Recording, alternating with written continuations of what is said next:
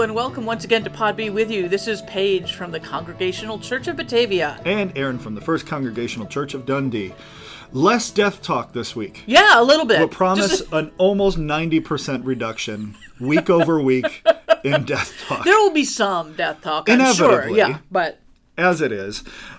We have another Bible study. I am going to be speaking about Genesis and the story of Jacob wrestling with the quote-unquote angel. That's out of nowhere. Fascinating and wonderful story. I mean, the angel literally came out of nowhere. I mean, that was part of the point of it. Thank you very much. And you're still in Matthew. I'm still in Matthew. With a real parable that is, like many parables, hard to understand. And maybe another way of saying it is easily misunderstood. Easily misunderstood. Which is almost more troubling at times. Yeah, and so it'll take a little bit of time to be able to say, it isn't this. But what is it then? And so we'll be able to talk about that. But I'm looking forward to it. It's kind of a cool parable. With the wonderfully judgy title of The Wise and Foolish Bridesmaids. Yeah. Yeah. Which we've known some of each in our time. Plenty of weddings. Mostly foolish, truth be told. I mean, they were going through a lot. They were. There was a lot going on. So, yeah. Excellent. How many pastors have not had to go out into the parking lot to say, yes, this counts as church grounds. You can't drink here either. Yes, exactly. Exactly. Oh, bless their hearts a million times. Yeah, but I've been around some flammable groomsmen and some flammable bridesmaids in the sanctuary. And it's not great, folks. So this is our little PSA. The more you know from if your pastors. Your pastors can smell it. And we're not amused. No, and it's not as charming as you think it is. No. Especially if you're doing, you have a big veil and a unity candle, and plenty of hairspray. And everything's flammable. And you're breathing vapor. It's not great. This has taken a weird turn to start. But you've gone first the last couple of weeks. I'm going first. I'm claiming it this week. We're starting our stewardship season. I say season pretty euphemistically here. It's just a few weeks where we're talking about the upcoming year. The big thing for us, and you were here with us for 7 years, and so you know what a big deal this is. We just paid off our church mortgage. That's astonishing. That's fabulous. It really is. Yeah. 17 years ago, there was $3 million. When I got here almost 15 years ago, $2.85 million. In that time, we have paid it off, and it's not just we've raised enough. We have literally paid it off, closed the account. It's done. It's done, and we are starting what's next, and that is so exciting. Yeah. And we're going to talk a little bit about that. I mean, I know it's kind of cliche, but it's cliche for a reason. As we tell the story about ourselves, in the next 3 weeks, we're going to do past, present, and future. We're going to talk about where we have been, talking about where we are, and we're talking about the vision for where we're going. And, of course, what that's going to take and what we want to do, but also with our new choices that we have. Yeah, suddenly the possibilities are real. All of a sudden, we've got new challenges for 2024 that we haven't had in almost 20 years, which is, so what do we choose for what's next? As opposed to just, how can we maintain this? It's, well, all of a sudden, we have some different things to do, and then you got different people with different visions, different priorities, different proportions of the same thing. So what are we going to choose and why, and what is it going to take? So this week is the looking back on what has been, and what it has been in a lot of ways, again, you know this, is a real struggle. Yeah. And not to say that we were not benefiting greatly from it. We are. And at the same time, it has been extremely limiting. Yeah. It has been a source of great anxiety. It has really warped our conversations. It has warped where our attention has been as a congregation. I mean, we did, for 10 years straight at one point, we were doing some sort of capital campaign or special giving campaign just to raise enough to service the debt on the mortgage. And, it was also grief. I mean, we lost people because of this, because it was such a struggle, because of what we couldn't do, because of what they didn't want to hear about anymore. There was a lot of it that was a real struggle. And it was also, in its own way, engaging and unifying and clarifying. And it helped shape who we were. We got at least some of our identity from being the church on the hill and the church that was trying this new thing, that took this huge leap of faith in 2003 to 2006 to build a new church home, that after we had been in a place for over a century in one building, to say we're going to do something new, there was the sense of we're stepping out into trying something new instead of just clinging to what we had known and trying to fix the roof and still have no parking and dying slowly within a tiny downtown church or whatever that future would have been, right? Yeah. So the story that came to mind for me to characterize some of that struggle, now that we do a lot of talking about, and this is the new season ahead of us, and this is where it's taking us, and what's now possible. We're free.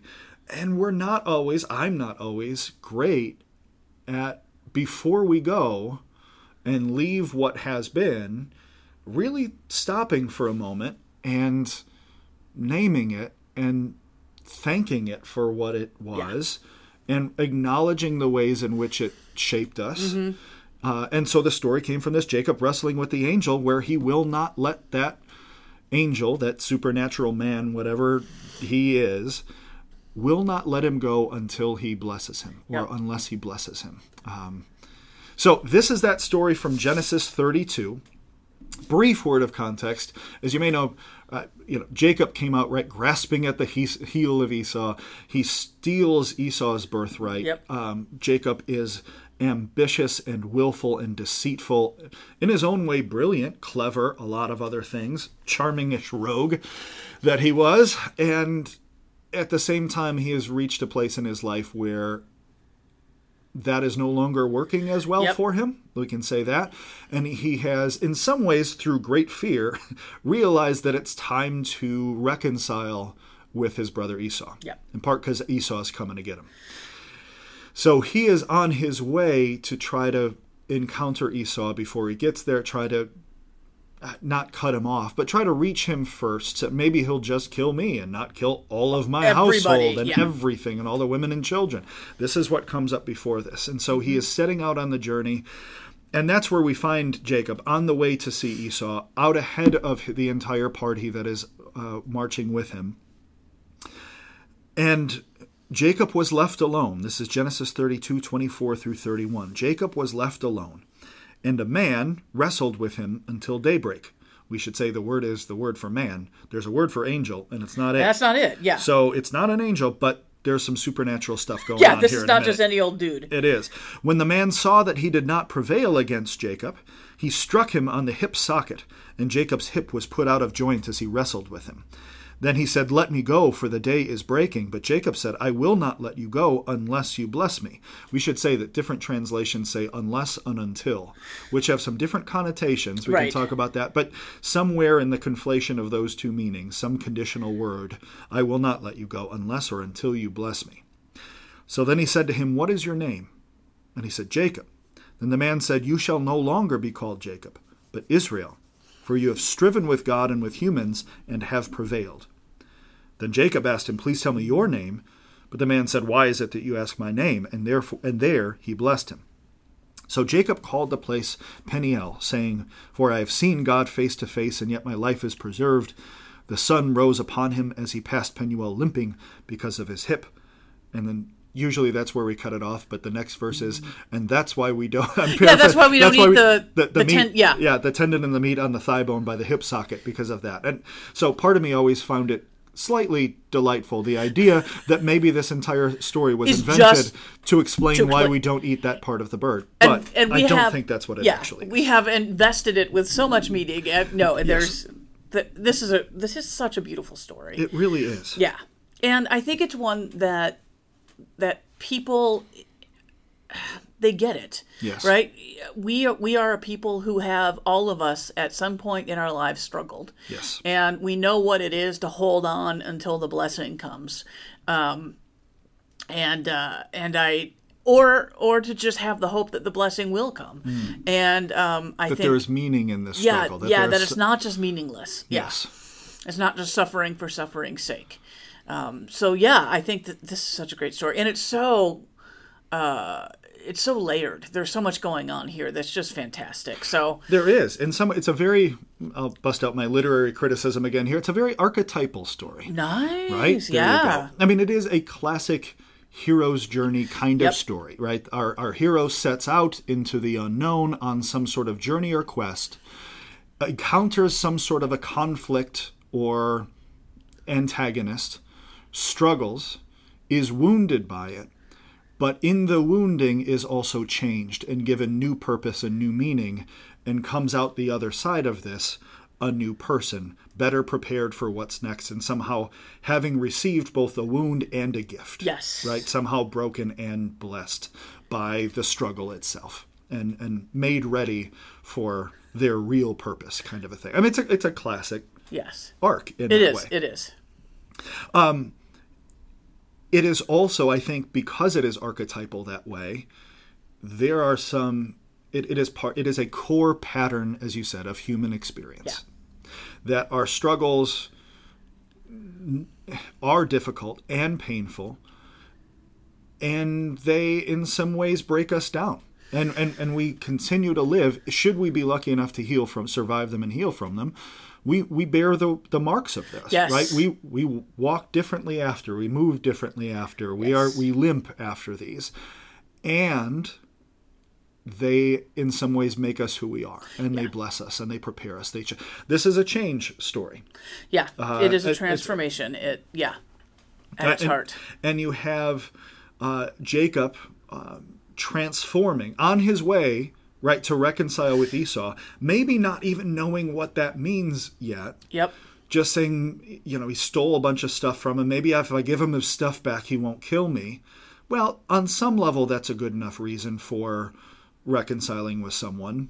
Please forgive me, here's your stuff back. But I think God is trying to enact a deeper change in Jacob. Yeah. That said, no, you need to change as a person to reconcile with your brother. Yeah. And I think there's a change in here, and the renaming reflects this, from Jacob as this striving, ambitious, deceitful, ego-driven trickster into someone who would be prepared to be the father of nations. Yes. Right? Yes. We should say, to skip to the other side of this, that the next day he goes out and he puts all the women and children and household and everybody behind him. He goes out and throws himself on the ground, bows himself to the ground 7 times as he makes his way toward Esau. And then it says, and Esau ran to greet him and threw his arms around him and kissed his neck and wept. There's transformation in Esau too. There is. Right? There's this act of reconciliation transforms both brothers in a really powerful sort of way. And I just love the story, all right? And I wish we had more of it from Esau's perspective. That would be really fun. That would be a piece of the scripture that I would love had it been handed down. That would be a wonderful creative writing prompt. It would, yeah, right? absolutely. Yeah. It sounds like a Div School creative writing prompt, doesn't it? So I write this story, but from Esau's perspective. Exactly. But no, it'd be delightful. Yeah. And so it has a happy ending. I hear actually in that, Jesus tells the story, of course, of the prodigal son, and I know you were going there too, is when he also, comes back in abject misery and comes back humbling himself before his father, trying to beg himself back into a relationship and a place in the household. And Jesus tells the story of the father, while he was still far off, ran out to meet him and embraced him.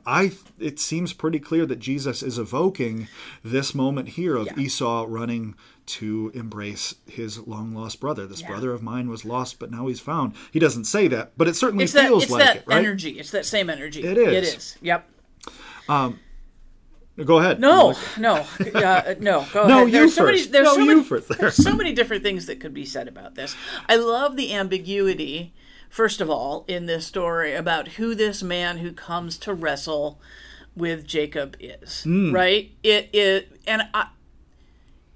a brilliant piece of storytelling because it allows us to enter in and see the adversary we need to see. That's exactly it. Right? It's whoever the reader needs it to be. Exactly. Yep. And that sacred ambiguity there, is it God? Is it Esau himself? Is it an angel of the Lord? Is it his own ego? Yeah, exactly. Right? You don't know. And that beautiful ambiguity allows us to be able to say, oh, this is my life. I see it reflected here very, very articulately because of the ability to be able to do that. And it also allows us then to interpret this story in different ways.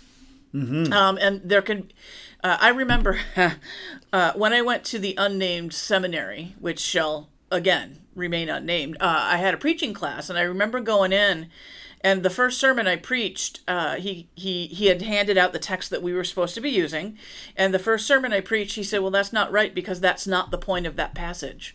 And I said, "Ooh!" I said, "What?" And he said, "Well, a passage only means one thing." I think this is a great example of where a passage can have multiple interpretations depending upon how you see particular pieces of it, and it's supposed to, right? It's not supposed to be this static thing throughout time. The brilliance of these texts and the reason that they've been handed down for thousands of years is precisely because they're malleable and they can shift to fit where we need to be. And I think this is a great example of that. There's so many different interpretations depending on how you enter in. What an ignorant and myopic thing to say. I mean, not you, the professor. No. Not you. No, not to mention that, like, when you speak of a passage and you've got all these different kinds of literature in the Bible, right? That, like, poetry is only meant to mean one thing. That's a ridiculous thing to say, right? Not to mention that meaning is actually made in relationship, obviously, between the text and those who encounter it, and that is going to change. So, if it meant one thing, then just let that guy record 10 years worth of sermons and just play him back for the next 2,000 years, because it only means one thing, apparently. Yeah. What an absurd thing to say. I have feelings about that. It's very clear you do. I do. I'm encountering this for the first time, and I'm not happy with it. But you're right. This story is a great example. It's a story. Literally a story. So let it be a story. Yeah. And like all stories, there's a lot of room in it. So we see Jacob literally, we see him changing. We see him transform. We see the new name marking this new identity. And we also see him being changed for something. Yeah. And of course, one of the questions for all of us in this story is, what are the struggles that we may not have chosen that also made us who we are? Speaking of ambiguity, then I am not comfortable saying that these are God-given struggles. Yeah. In the sense that God causes conflict, pain, especially as we start talking about deep grief stuff, accidents and diseases and people being awful. God doesn't cause these things to happen to us. God is there in our response. And yet, and this is the ambiguity, we as human beings make meaning in funny ways through the struggle. And sometimes it has been very true for people, and I have a hard time denying it, that they feel like they were given a struggle, a conflict, something unresolvable, something painful, uncomfortable, to force them into change or growth that they were otherwise resisting. Yeah. But that God needed to, quote unquote, grow them into who they needed to be, and they were grateful. And it was so necessary that it felt to them like a gift. Yeah. And I'm not going to be the one that talks them out of it. No. And say, God doesn't work that way. How dumb is that? It just happened. But I'm also not going to be the one that say, God walks around just like plopping stuff into people's lives to give them pain and grief and loss. Right. So somewhere in all of that is the truth as we experience it. But it is, as I said before, it is not just recognizing that God is with us in our response to co-create a new life, to grow, to find meaning and purpose and important change in struggle. That's true. But also in a culture that is so quick to move beyond or away from anything painful. Like we're death avoidant, as we talked about, and death ignorant. Well, we're pain avoidant and pain ignorant and struggle ignorant. And if we don't live with that often, we think that's the bad stuff and we have to stay away from that, when actually that's a place where a lot of spiritual growth happens. And we love to move past it really, really quickly. We want people to get over it really, really quickly because we're uncomfortable seeing somebody else in pain. So we tell them everything happens for a reason, and God wanted another angel in heaven, and God never gives you more than you can handle, and it's all for good. And those cliches. All the pablum that makes us say, we're uncomfortable. Would you please get over it so I can go back to my life? We are so quick often to move past things or to just put your head down and get through it, that we don't necessarily do the wrestling work of the struggle. We endure it, we survive it, and then we move past it as quickly as possible. And there is something faithful here in saying, as I mentioned before, I will not let this go until or unless I find a blessing in it. To really hold on to it. Go ahead. No, I just thinking about that too. The fact that this story at the heart of it is a stalemate, in some ways, right? That there's a stuckness that occurs for both of them, right? And it doesn't seem like either one is able to get the upper hand. I just. There's a sacredness in that stuckness, too. And I think that very often, exactly like what you're saying, we don't see it because we don't feel it. When we're there, it's awful. And it doesn't feel like one of those places where God is near. And yet, in some ways, that's where God can be the closest in those places and seasons where we feel like we've stalled out or we're stuck or whatever.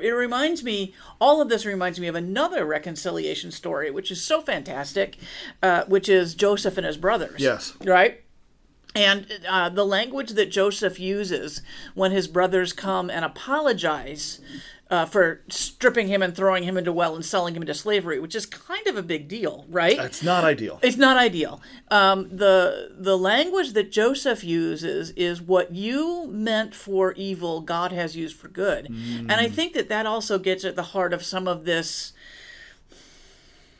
ambiguity that you were talking about as well. It's not necessarily something that God brings into our lives, but that doesn't mean that God cannot be present with us in the midst of it. And even use it to co-create with us. Something amazing. I love that idea. I'm very compelled by this language of co-creation. I think that finds it's relational and it's create. And I like the idea that it's both and.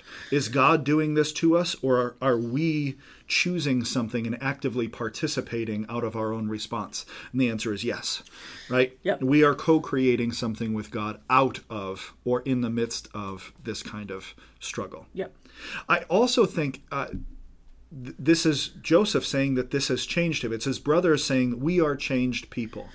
And to remember it here, Jacob changes, becoming Israel, right?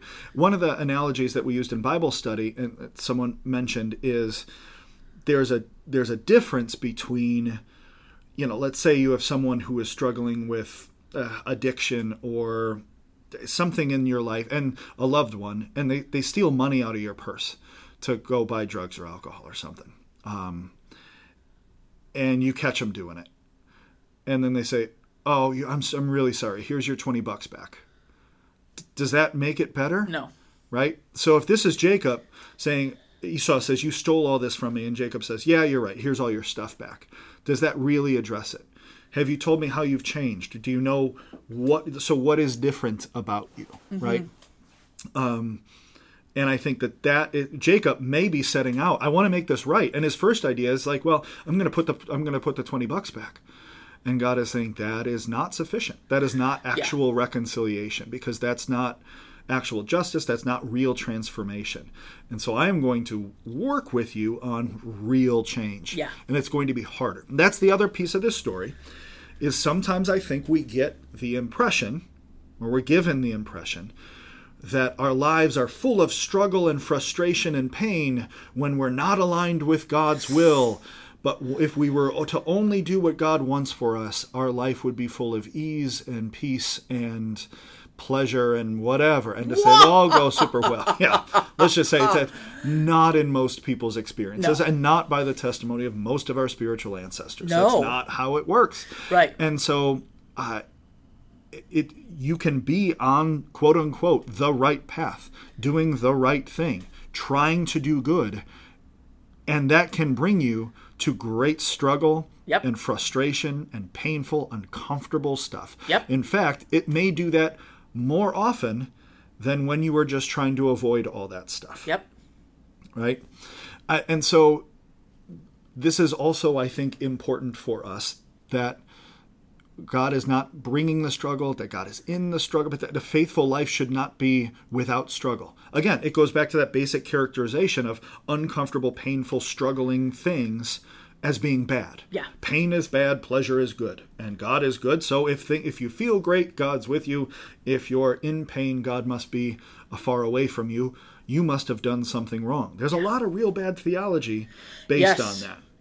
But as it is, I think what we truly have here is someone who, this is for everyone who has been in this place or knows someone who has been in this place, where everything on the surface of their life looks fantastic, but underneath it and within themselves, there is turmoil, corrosion, conflict, chaos, sadness, grief, loss, just lostness, frustration. But to look at everything, it would seem as though it was fine.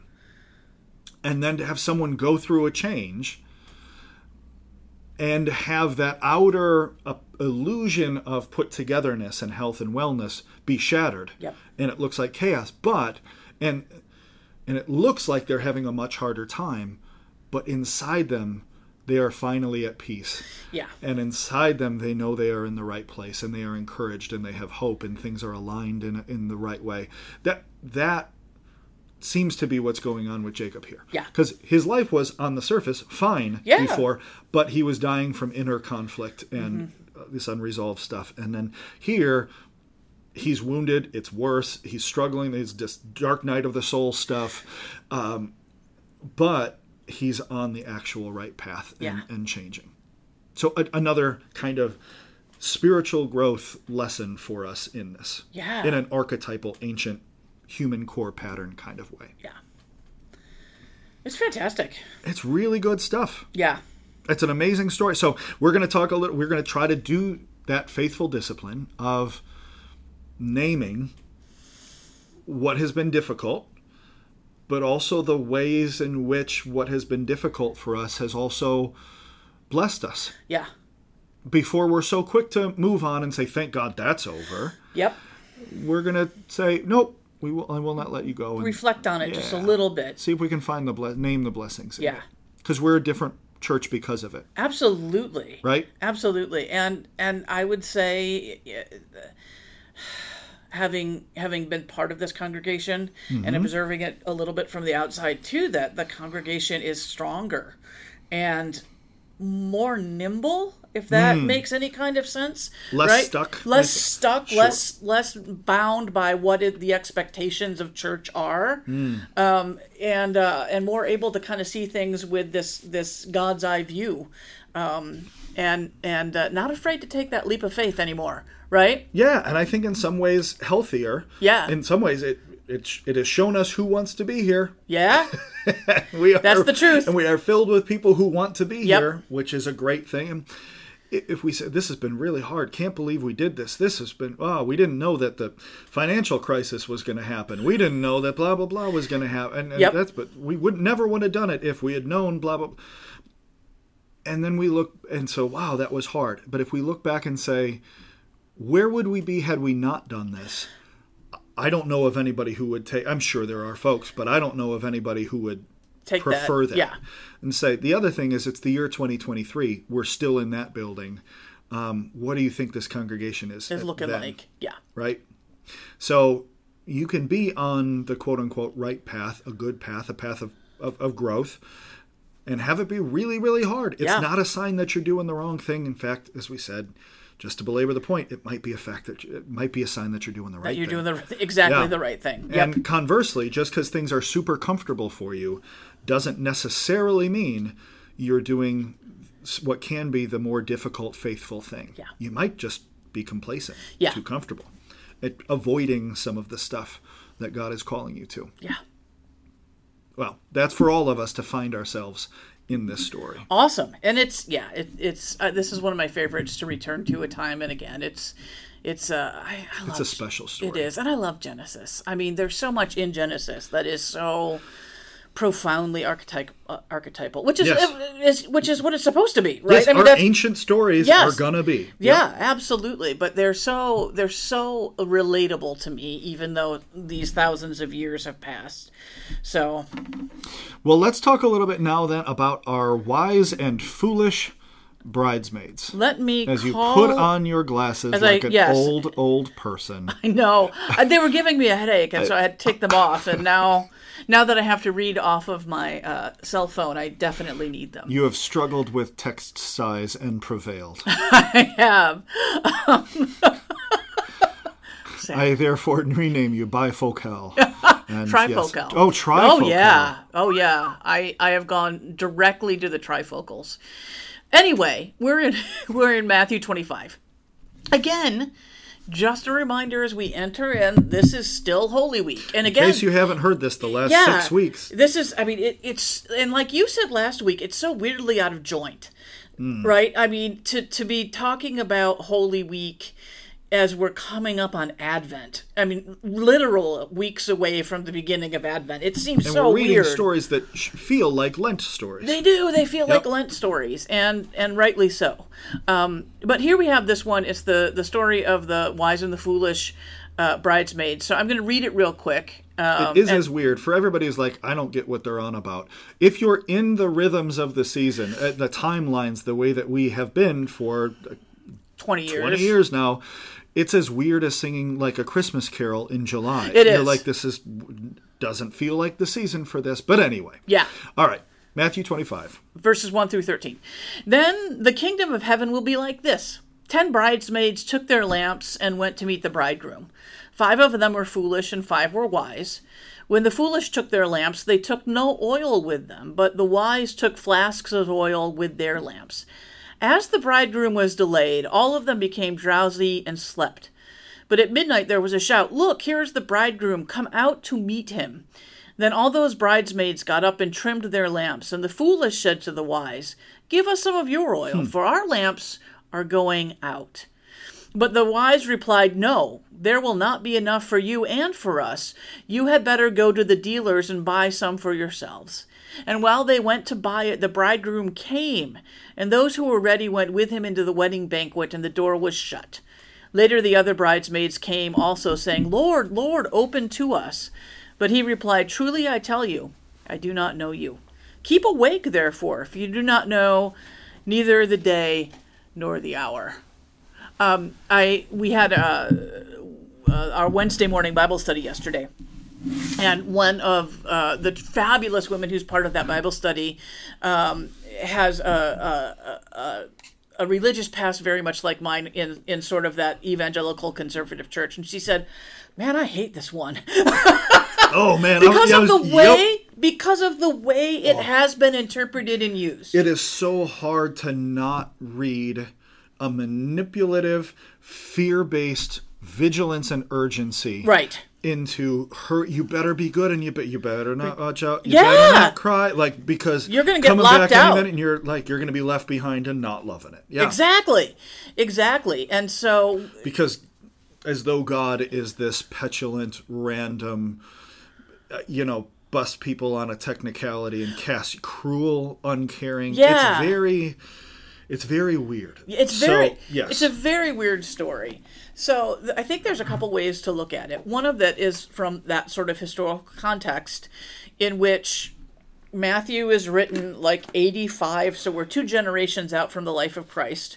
And people of that time had been under the impression that Christ was going to return any second now.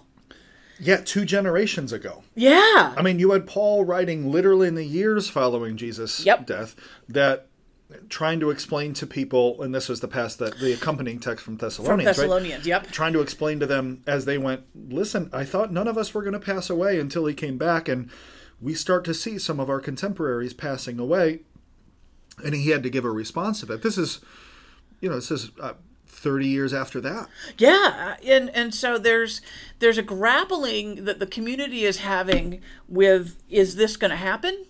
What do we do if the bridegroom tarries, right? And so the question of the bridegroom being late in this text, that's where that comes from. What do we do with this? What do we make of this? And so there is this sort of eschatological way of looking at this text. That said... And the response in the words that every choir sings on this Sunday when we have this, keep your lamps trimmed and burning, yes, right? I believe that might be one of our hymns. I wouldn't be surprised. Keep keep awake, therefore, for you know neither the day nor the hour. Right. He will come like a thief in the night. Like that. It is of a piece with all of these sort of pay attention, it could happen any minute, urgency kind of passages. Exactly. And there is that. There is this history in the Hebrew Bible and the New Testament of this understanding that someday the kingdom of God will be made manifest on earth. And that may be jarring, to say the least, right? It will be unexpected, and when it happens, it will not be necessarily what we were expecting. We don't know when it's going to happen, but there's going to be this marriage of heaven and earth, which is why we get so much of this marriage language. That's another thing that I was reading in some of the commentaries that I was up on. Protestants are not really keen on this language of marriage as a metaphor for union with God. Mainline Protestants. Mainline Protestants. Catholics are a little bit more comfortable with that, for sure. There's a little bit more the church is the bride of Christ. Right. Stuff. But mainline Protestants don't dig it very much. But there's a long tradition in the Hebrew Bible and in Jesus' language about seeing that as a great celebration and a time when that covenant between heaven and earth will come to fruition, right? And so that language and that metaphor of wedding banquet, wedding feast, marriage is celebration becoming one. Yep. There are limits and certainly dysfunctions to that metaphor. Yes. But there's also, and so it's limited like any metaphor. Right. But there are some really beautiful, fruitful kind of places where that works, like that it's trying to point at some really faithful things. Oh, yeah, I think so. And I think one of those things is, this came out of our conversation yesterday too, is that that moment when those things converge, when heaven and earth converge, when the kingdom of God is made manifest, doesn't mean that this earth is gone. It means that it is transformed in the same way that we were kind of talking about Jacob, right? There's going to be some struggle. It will be difficult, but there's a transformation that's going to occur. And in a day and age when... So let's go there real quick. All right. There's a lot of conversation in some circles of Christianity right now about the fact that we are in the end times and everything's just going to burn and God's going to start all over again because of what's happening in the Middle East, right? There's... Yep, or picket and vaccines. And then every generation, there are some in every generation who think it's the apocalypse. Exactly. And apocalypse for them means the end. Well, the end of this creation. Yes, the end of this creation, which is why we have people who are like, we don't have to worry about climate science because it doesn't matter anyway. It's not going to last. Yes. And I think that these stories about that marriage, that celebration, that covenant are precisely opposite to that. Yes. They are saying, oh no, this creation is a sacred, beloved piece. Beloved by God, that's it. Beloved by God, and it is something to be protected and celebrated and nurtured, and because it will be a new creation, but it does not get rid of what was. And so I love these marriage stories for precisely that. It's like the blending of two families, right? Mm-hmm. I mean, it's really great. The other thing that is interesting about this, and I want to be careful about it, because I think there's a tendency in the progressive church especially to hear these stories about like the the parousia. We were trying to figure out how you say that. But I always say parousia in my head. It's wrong, I'm sure. Yeah. But that's what I say in my head when I see that word. But I try not to say it out loud. Yeah, I try to say it out loud. Better to close one mouth and be thought a fool than to open your mouth and remove all doubt. Yes. The second coming. Yes. To kind of say, well, that's not really about us. That's a story that was told, and it's not really about us, and we don't have to consider it all that much. Because of the ways that it's been misunderstood and appropriated, I think, in other contexts. But the understanding that Jesus had really clearly was that the kingdom's coming, and it's breaking in even now. And so if we look at this story and we think about it in terms of some kind of mythical, far-off future where something's going to happen, it doesn't affect us. Why would I preach on this? Because it doesn't really have anything to do with the way we live now. I think another way to look at this is to see Jesus saying, the kingdom of God is at hand. It's breaking in right now. So pay attention and be ready for when you see glimpses of it throughout your day. Because it'll happen. The kingdom is there. It's just on the other side. Unexpected. And unexpected, yes, when you least expect it. And be prepared. Not a vengeful, not a frightened, be prepared because God is going to get you. Yeah, not fear-based. It's more like there are opportunities arriving at any given moment. Yes, it's what you were saying about co-creation just a few minutes ago, right? That we are called to be in this. It's covenant with the divine, and we're called to be part of it and in it, and to offer what we have to be able to build that better world, that kingdom that's going to be in our midst. And we don't know when the opportunities are going to surprise us. And so we need to be ready all the time. I think that's a great way to kind of take what could be one of those stories where we go, oh, that's interesting. It doesn't really have anything to do with my day to day, and kind of shift it in a way that I think Jesus would approve of. Mm-hmm. As Jesus said, and rightly so. How many times does he have to say the kingdom of heaven or the kingdom of God is at hand? It's at hand. Yeah. Repent or change your mind or wake up or whatever you want to say and believe in that good news. I think it doesn't have to be a fear-based vigilance because God's going to get you. No. But it can be a faith-based alertness that says, wake up, don't sleepwalk through this life, because you will not make the most of it. Yeah, and you'll miss the opportunities. You will miss the opportunities. Yeah. You'll miss the moments God is sending. Yeah, and I think that'll preach. I think that'll work. I think we just did. And this is, of course, as you're entering into your kind of stewardship season, this week we're kind of closing ours out. Always ahead of us. The Congregational Church of Behavior. Always a few weeks We ahead. Try. We don't want to be second in anything. But I think this is a great way to kind of close out a stewardship campaign, is to be able to say, guys, those opportunities are all over. Are we prepared to meet them when they come?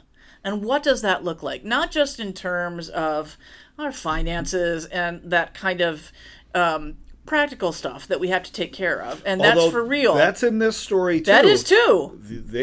There are those who prepared and brought the practical stuff, like extra fuel with them, so that they would be ready. Absolutely. And there's those who didn't, and therefore we're not ready, and missed the opportunity when it came. And so I think that this is a great way to be able to talk about stewardship, giftedness, preparation, and hope. And that understanding that those opportunities are there and they are going to come. We're living in a really weird time for the church in general, when it just feels like everything is getting smaller. And I just went to the annual meeting of the Illinois Conference last weekend, which actually was delightful. I believe it. I've seen some good things. Yeah, so it was absolutely delightful. And our new president and general minister, Karen Georgia Thompson, came, and she was our keynote speaker. But before that, and this is the really cool part, we had a workshop with her to talk about the future of the denomination and the future of the church. And instead of talking a lot, what Karen Georgia Thompson did was say, tell me how you're being church right now. Right now. In a time when we're talking about falling membership and falling finances, and everybody is freaking out because, church is not the way it was 40 years ago. We went around... Church is not the way it was 4 years ago. Church is not the way it was before the pandemic. Tell you what. Yeah, we went around that room, and people talked about the work that they're doing, about soup kitchens and youth groups and sharing space with a Hindu congregation, and all of these ways in which these congregations are meeting the opportunities that are right in front of them with grace because they're prepared. And I found it deeply, deeply inspiring. What can be something that seems scary, again, this story, it can seem scary if you're reading it from a particular perspective. Another way to look at it is, wow, look at all of the amazing things that are being done. Look at all the amazing things that are before us. The discipline is finding the ones that are the right ones for us right now. Yes. But what you can, by definition, you don't know it ahead of time. Yep. What you can control to some degree is readiness. Yes. And I think that's a good conversation. Yeah. Is a certain amount. We don't have to get doomsday prepper on this. No.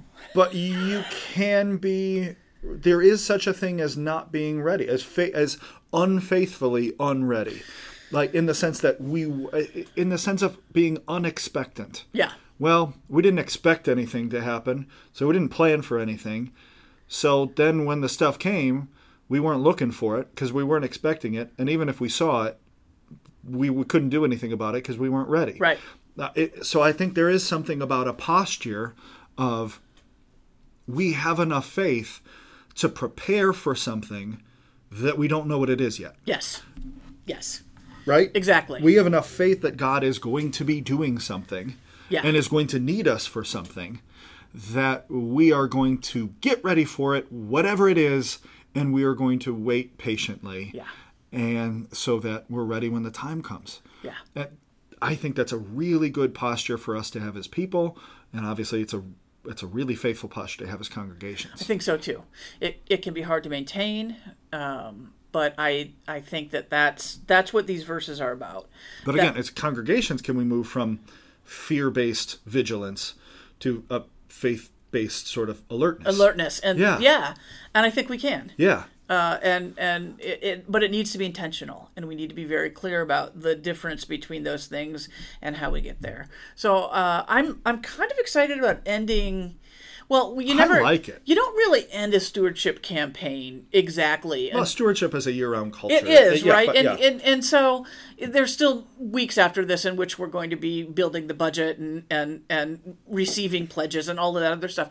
But to kind of wrap up this particular series, I actually think this text is really cool.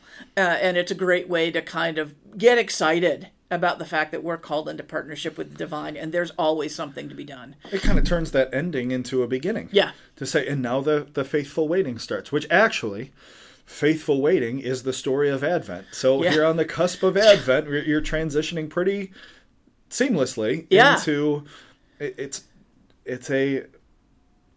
Much of our life is this sort of active waiting. Yeah. And that is its own kind of discipline. Yeah.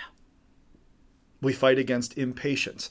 We fight against this sense that unless we're doing, we're not worth as much. Yep. We fight against boredom because we fight against different reads on the same situation. Are we faithfully waiting patiently, or are we just treading water and getting complacent? Yeah.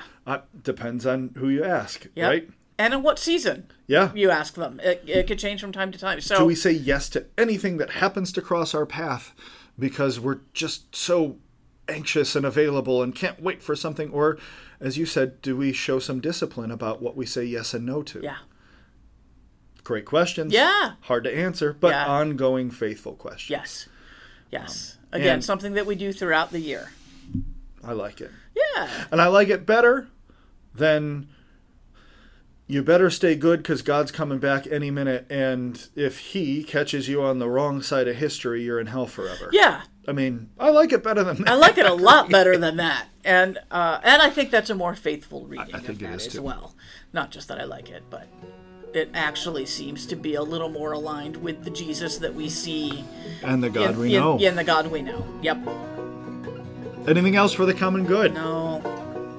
All right, well, let's keep it there for All now right. before we ruin it. Thank you all for spending this time with us, and until we see you again, be well. Take care. All right, bye-bye. Bye.